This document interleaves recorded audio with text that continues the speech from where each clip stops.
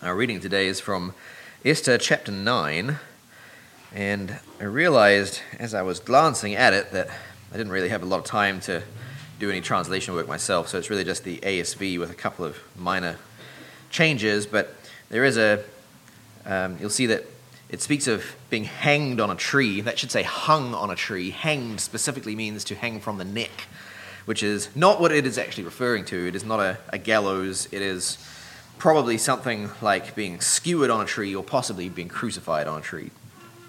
So, Esther chapter 9.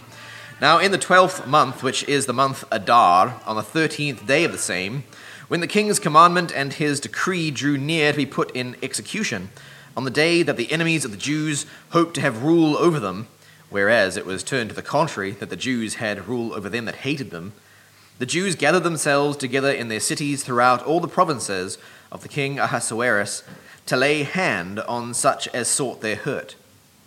And no man could withstand them, for the fear of them was fallen upon all the peoples.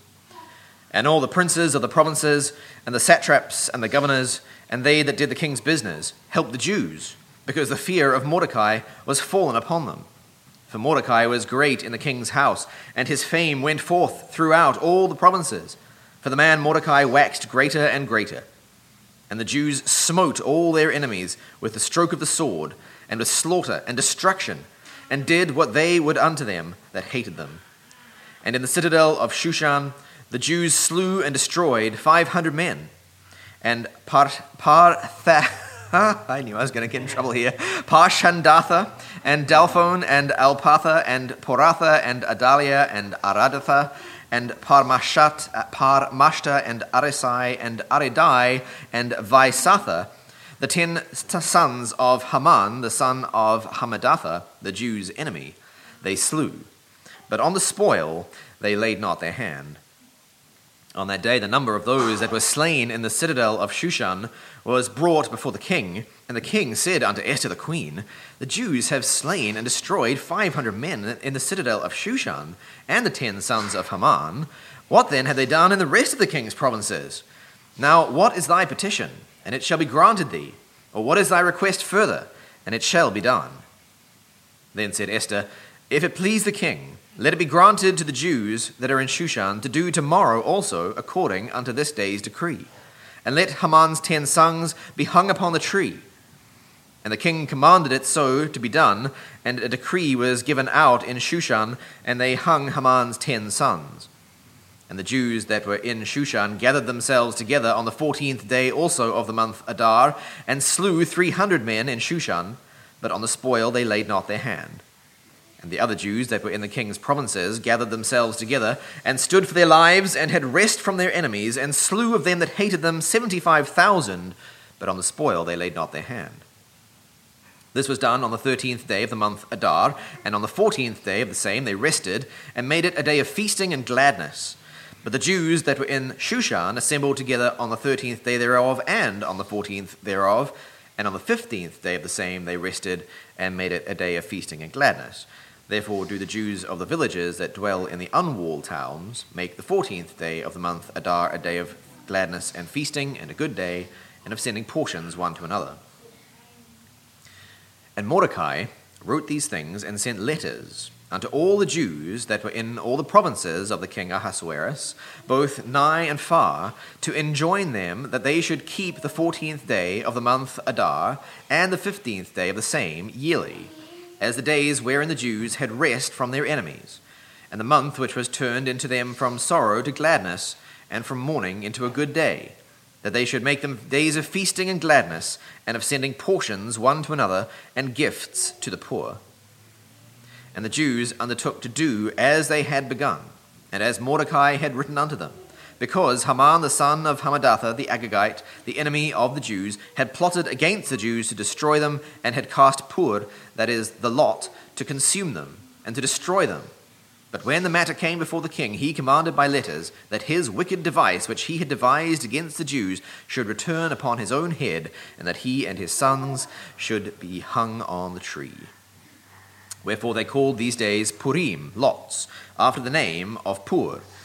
Therefore, because of all the words of this letter, and of that which they had seen concerning this matter, and that which had come unto them, the Jews ordained and took upon them, and upon their seed, and upon all such as joined themselves unto them, so that it should not fail, that they would keep these 2 days according to the writing thereof, and according to the appointed time thereof, every year, and that these days should be remembered and kept throughout every generation, every family, every province, and every city, and that these days of Purim should not fail from among the Jews, nor the remembrance of them perish from their seed.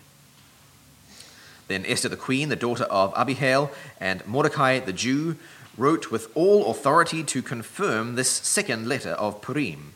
And he sent letters unto all the Jews to the 127 provinces of the kingdom of Ahasuerus with words of peace and truth to confirm these days of Purim in their appointed times, according as Mordecai the Jew and Esther the queen had enjoined them, and as they had ordained for themselves and for their seed, in the matter of the fastings and their cry. And the commandment of Esther confirmed these matters of Purim, and it was written in the scroll. Let's give thanks to God. Father, thank you for the word that you have given us. Please send your Spirit to help me to rightly divide it, plant it within our souls, water it and nurture it, so that it may grow and bear fruit 30-fold and 60-fold and 100-fold. We ask these things in the name of your Son, Jesus. Amen. Please be seated.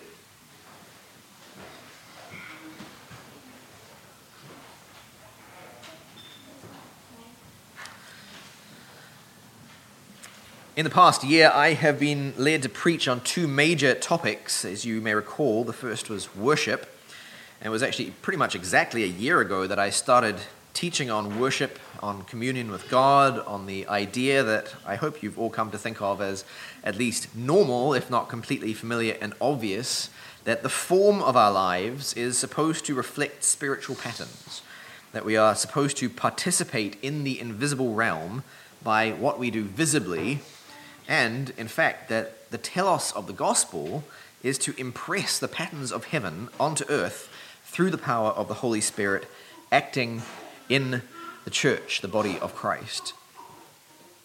We saw some of how this works when we moved on to investigate the callings of God upon our lives, which was the second major kind of branch of teaching that I've done this year. And hopefully you especially remember how we participate in the self-giving nature of God himself as we observe his Sabbath rest on the Lord's day. Well, you and Emma won't because you weren't here, but we'll get that sermon online soon. I just have to re-record it because the computer ate it. I mention all this not so much to remind you where we've been in the past year, although I think that the end of the year is a good time to reflect on those kinds of things, but more because it has a lot to do with the topic that I want to cover today and next week, which is, broadly speaking, the observance of Christmas. Observance maybe is too weak a word because I've actually titled this sermon Liturgical Conquest and Christmas. I'm not just advocating that we celebrate Christmas, but that feast times, festival times like Christmas and also Easter and the Ascension and Thanksgiving and Hallows Eve, these are one of the chief ways by which the Son of God goes forth to war against the spiritual forces of darkness in the heavenly places. Satan and his angels are trying to impress their rules, their liturgies, their orders for life to conform the rhythms of our culture to diabolical patterns. They would love us to go back to all the old pagan observances. But because of the lordship of Christ, it is impossible. He will not allow it. He instructs us in his word, in fact, in Galatians 4. But then indeed, not having known God, ye were in servitude to those not by nature gods. This is referring to the time before Christ. And now, in the time of Christ, having known God, and rather being known by God, how turn ye again unto the weak and poor elements to which ye desire to be in servitude anew? Days ye observe, and months, and times, and years. I am afraid of you, lest in vain I did labor towards you. Similarly, he tells the Colossians, let no one then judge you in eating, or in drinking, or in respect of a feast, or of a new moon, or of Sabbaths. Because if then did ye die with Christ from the elements of the world, why, as living in the world, are ye subject to ordinances? This is referring to the way that the world before Christ was ordered according to a different pattern of life, according to different rules, more strict rules, in fact, rules that involve not eating and drinking. If you go to pretty much any pagan culture, you'll discover they have rules about not eating certain things, not drinking certain things. They have specific calendars which are organized around their gods. These things have passed away, and Paul is horrified that the Galatians and the Colossians might be returning to them. Not only does God instruct us this way, but his Spirit has been at work in his church through history to ensure that these instructions are followed. Our entire calendar is now arranged around the Lord Jesus. The holy days of his church are the holidays of our culture. There's as much chance of the world going back to the pagan observances as there is of Christ's word being broken. We have died with Christ to these elemental spirits that once had rule over the nations, and we have been raised into the heavenly places far above them, covenantally, to where Christ himself sits in dominion over those nations and over those gods. And of course, we do not see all things yet put beneath his feet, but the process is clearly begun. The liturgical conquest is well underway. Think about how the rulership of Christ has changed the strategies of the angels, the spiritual forces of darkness that we wrestle with on his behalf. Once upon a time, they commanded open obedience. They set the times and the seasons, the liturgical festivals and their forms. But do they do this any longer? They certainly do not in the Western world. Even now in the Western world, they do not. Now, they have to piggyback off the holidays of the church. Oh, Christmas has become so commercialized, it's not even a Christian holiday anymore. Right, whose idea do you think that was? Satan knows he cannot get rid of Christmas. As long as Christ is Lord, no one has the power to reorganize the calendar so that we won't celebrate his birthday. That's just what you do. You celebrate the birthday of your king. The only thing that Satan can try to do then is to subvert that celebration. He can't get rid of it. He isn't in charge of the calendar anymore. But he can twist it. He can turn our hearts to other things on Christmas. He can try to destroy the holiday through sin, since he cannot destroy it entirely. Now, because of the weakness of the church in the modern day, his efforts have actually been very successful. His general strategy seems to me to be to convince Christians that we should abandon timekeeping, that we should abandon the idea of a Christian calendar. He wants to convince us that actually it's not a holy thing to have holy days. Satan wants Christians believing that we should not be observing liturgical festivals anymore. But because different Christians have different theological weaknesses and different ways of being foolish, he is very crafty in how he adapts his strategy to different regions of the church, you might say. He has come up with several very effective ways to convince us, to convince different types of Christians, that things like Christmas are actually unholy. In my experience, I think there are three big ones going on right now. The first is aimed at the type of Christian who responds readily to conspiracy theories. And I use that term neutrally, not negatively, because at the rate that most conspiracy theories are coming true, we will run out of them by about 2030. But this kind of Christian is always looking for evidence that history is not what it seems. The narrative is being twisted, these kinds of things. It is not a healthy desire in the long run. He is eager to hear, then, that Christmas is not actually a festival of truth and peace, but really a satanic thing because, dun dun dun, it has pagan origins. Now, you'll hear different stories about how this works. It doesn't really matter what the story is. I guess you've probably heard the one about Christmas being invented by Constantine when he renamed an existing pagan feast to the god Sol Invictus, the invincible sun. He put a Christian name on that pagan celebration. That's just one example of the kind of story that you will hear. The real question to me about this, though, is not actually whether it is true, Because when I see Constantine doing that, I think, man, that's pretty based.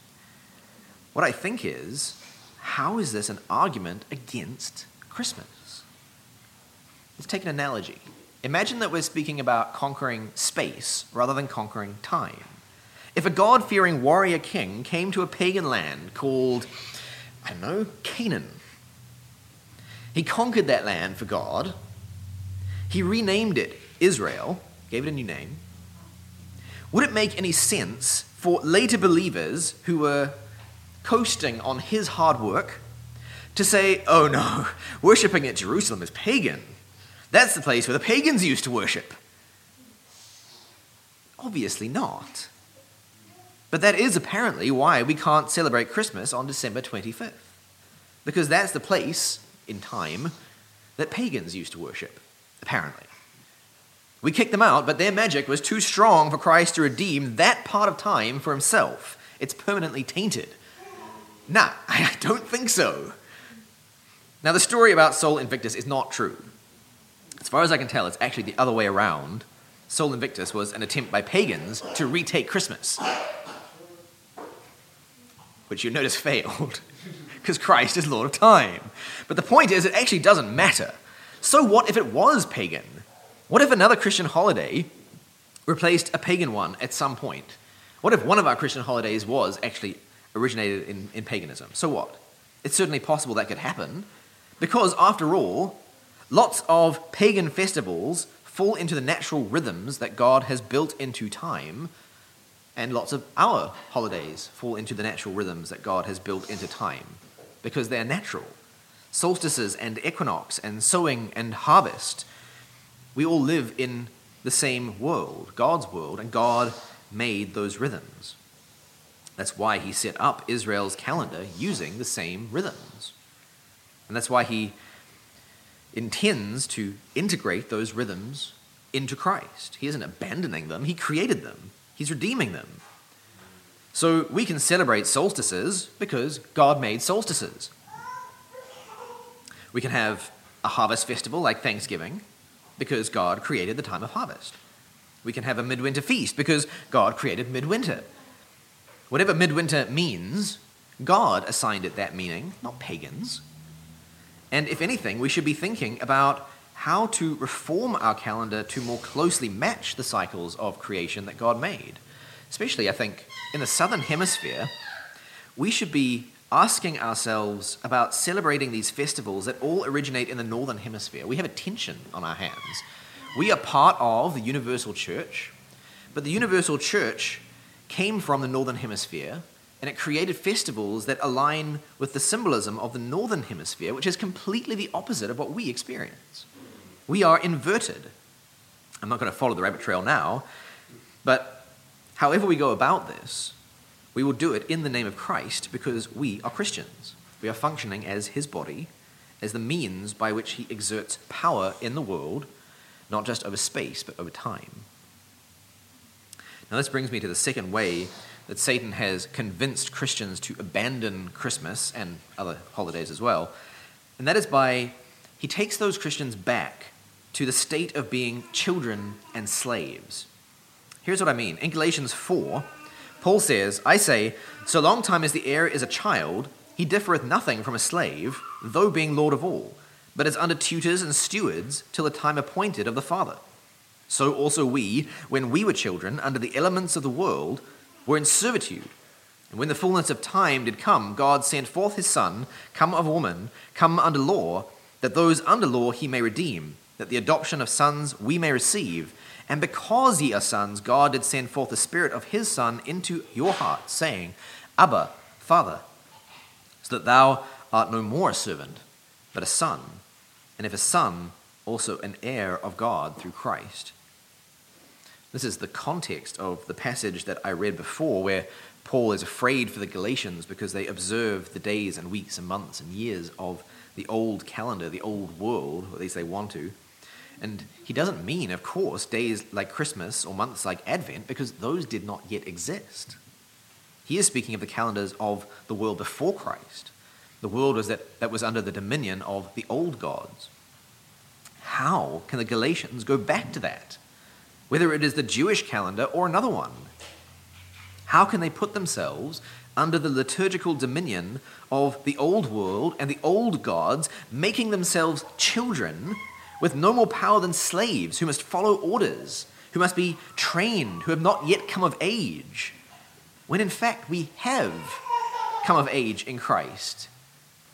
Christ has come into the world and we are his body, animated and governed and enlightened by his Spirit, and trained and instructed and informed by his word to act on his behalf in the world. Now, if you turn to our reading today, you'll notice that in fact, even in the old world, as the Jews came to maturity, as they were dispersed into the nations of the world and learned to function in an empire in preparation for the empire of Christ and the gospel going out to all the nations, they themselves were permitted to start exercising liturgical dominion over time on God's behalf. Mordecai and Esther write with all authority. The Hebrew word is literally might or power, to confirm with all the Jews in every province of the empire, this is verse 29, that they would observe the days of Purim in its appointed times. Mordecai did not receive a command from the Lord to do this. It was obviously clear to him that it should be commanded with all authority, and it was clear to the Jews that it should be obeyed as if it were a commandment from the Lord. And God himself acts as a witness to the command by recording it in his own word, in the very scriptures themselves, as words of peace and truth. It's verse 30. In doing this, God ratifies the command of Mordecai. For if Mordecai had been acting presumptuously, if he had been violating the regulative principle, the principle that all of our worship must be regulated by the pattern of God's word, then certainly God would have condemned him instead of commending him. You can't read Esther 9 and think that God is condemning Mordecai. He is clearly holding both Mordecai and Esther up for approval. He is not displeased at their adding to the Jewish festivals that he himself instituted. On the contrary, he clearly bids us to conclude that it was fitting and seemly and right for the Jews to observe Purim in its appointed times, and that Mordecai was right to institute it. Mordecai was, in fact, following the pattern of Scripture, following the regulative principle. He had observed the way in which God established festivals, and he had discerned that God's own people had come to sufficient maturity to participate in that work, to walk in his footsteps, to exercise dominion as sons of their Father in heaven. Now, if this was true even for children, as Paul calls them, for the Jews under the law who had not yet come of age in Christ and had not yet been fully trained, how much more so for the mature church under Christ, especially after 2,000 years, where our rulers are not like slaves but like sons. Remember, in Scripture, the son is not the little boy on his father's knee. He is the grown man faithfully representing his father's interests in the world. When you read son, you should be thinking of the example of the son, Jesus. We are sons of God, Paul tells us. Are we not then competent to exercise dominion over time on Christ's behalf? If you think back to our investigations of the divine council, you'll recall that the sons of God in the Old Testament were the very angels that Paul describes as the elements of the world in Colossians and Galatians, the powers that were set over the nations as caretakers until the fullness of time came. Deuteronomy 4 says, "Beware lest thou lift up thine eyes towards the heavens, and hast seen the sun and the moon and the stars, all the host of the heavens, and thou hast been drawn and hast prostrated thyself unto them, and served them, which Yahweh thy God allotted to all the peoples under the whole heavens." Now the sun and the moon and the stars, these are the lords of time in Genesis 1, are they not? God said, "Let luminaries be in the expanse of the heavens, to make a separation between the day and the night. Let them be for signs and for festivals and for days and years, and let them be for luminaries in the expanse of the heavens to give light upon the earth." And it was so. And God made the two great luminaries, the great luminary for the rule of the day, and the small luminary and the stars for the rule of the night. And God gave them in the expanse of the heavens to give light upon the earth, and to rule over day and over night, and to make a separation between the light and the darkness. And God saw that it was good, and there was an evening and there was a morning, day 4. Now, there's so much in this passage when you consider the symbolic implications of light and dark, but let me just read to you another passage that you probably know very well, but haven't really thought about in terms of the heavens. You think about it in terms of heaven, but not the heavens before. But in the Greek, it actually says heavens. Remembering how the sun and the moon and the stars rule the heavens, consider what Christ says to Peter in Matthew 16. I also say to thee that thou art rock, and upon this rock I will build my congregation, and the gates of Hades shall not prevail against it. And I will give to thee the keys of the kingdom of the heavens, and whatever thou mayest bind upon the earth shall be having been bound in the heavens, and whatever thou mayest loose upon the earth shall be having been loosed in the heavens. In other words, rulership of the heavens now takes place on earth through the church. Now, I don't mean that Christ is not ruling from heaven. Obviously, he is. But the earth has significant part to play in how the heavens are ruled. Because we are his body here. We are making decisions that affect the heavens. Consider what he says directly before going out to preach the gospel for the first time. The people sitting in darkness have seen a great light, and to those sitting in the region and shadow of death, to them did light arise. From that time began Jesus to proclaim and to say, Repent ye, for near hath come the kingdom of the heavens. So what am I getting at? Well, let me suggest to you that from the fall of Adam until the coming of Christ, the world was in night, so to speak. Night and day represent something. The world was in night, and that is why Israel's liturgical calendar was a lunar calendar.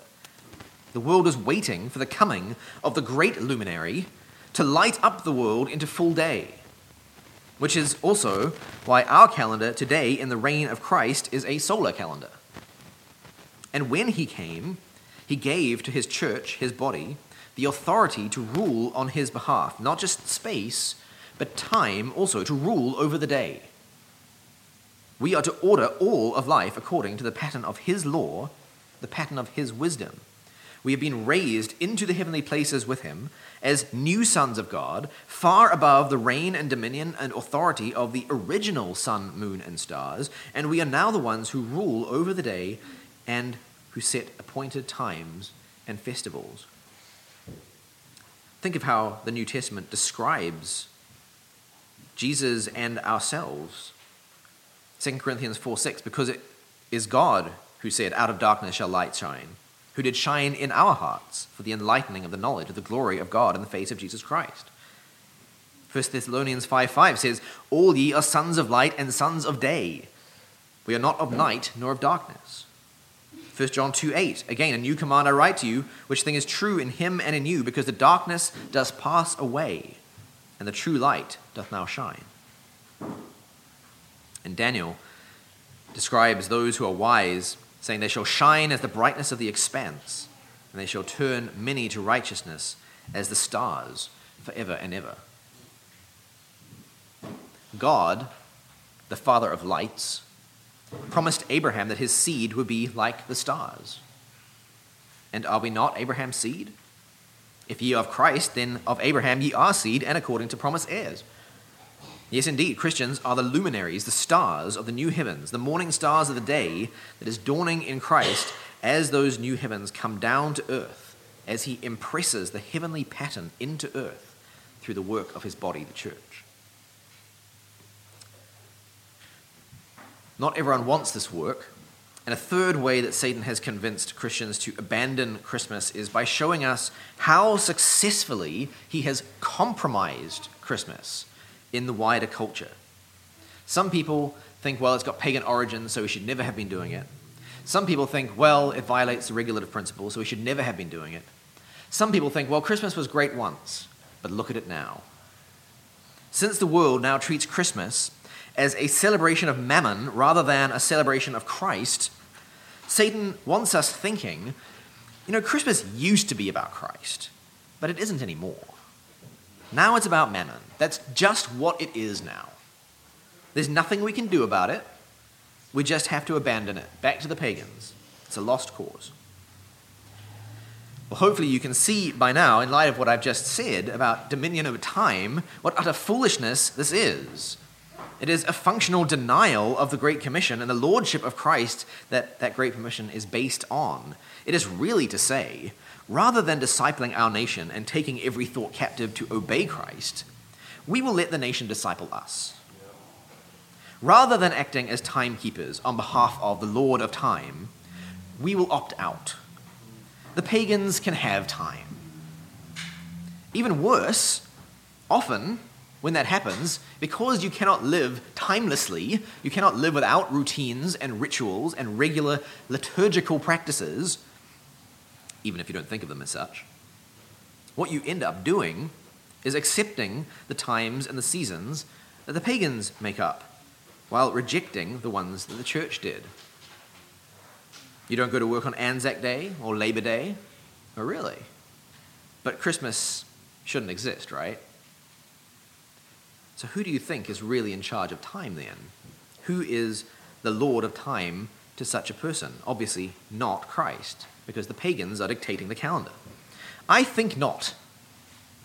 Is the arm of the Lord suddenly shortened? You think God can take the entire calendar from the pagans and establish Christmas against all their festivals, but he lacks the power to bring us back to the true observance of it? I don't. The only reason that Christmas remains a festival to Mammon is because churches are so weak at asserting the lordship of Christ over time and teaching their people to do the same. So if that is what we are supposed to be doing, how do we do it? We do not want to be weak. We want to be establishing a good Christmas culture, a good culture of liturgical calendars in general.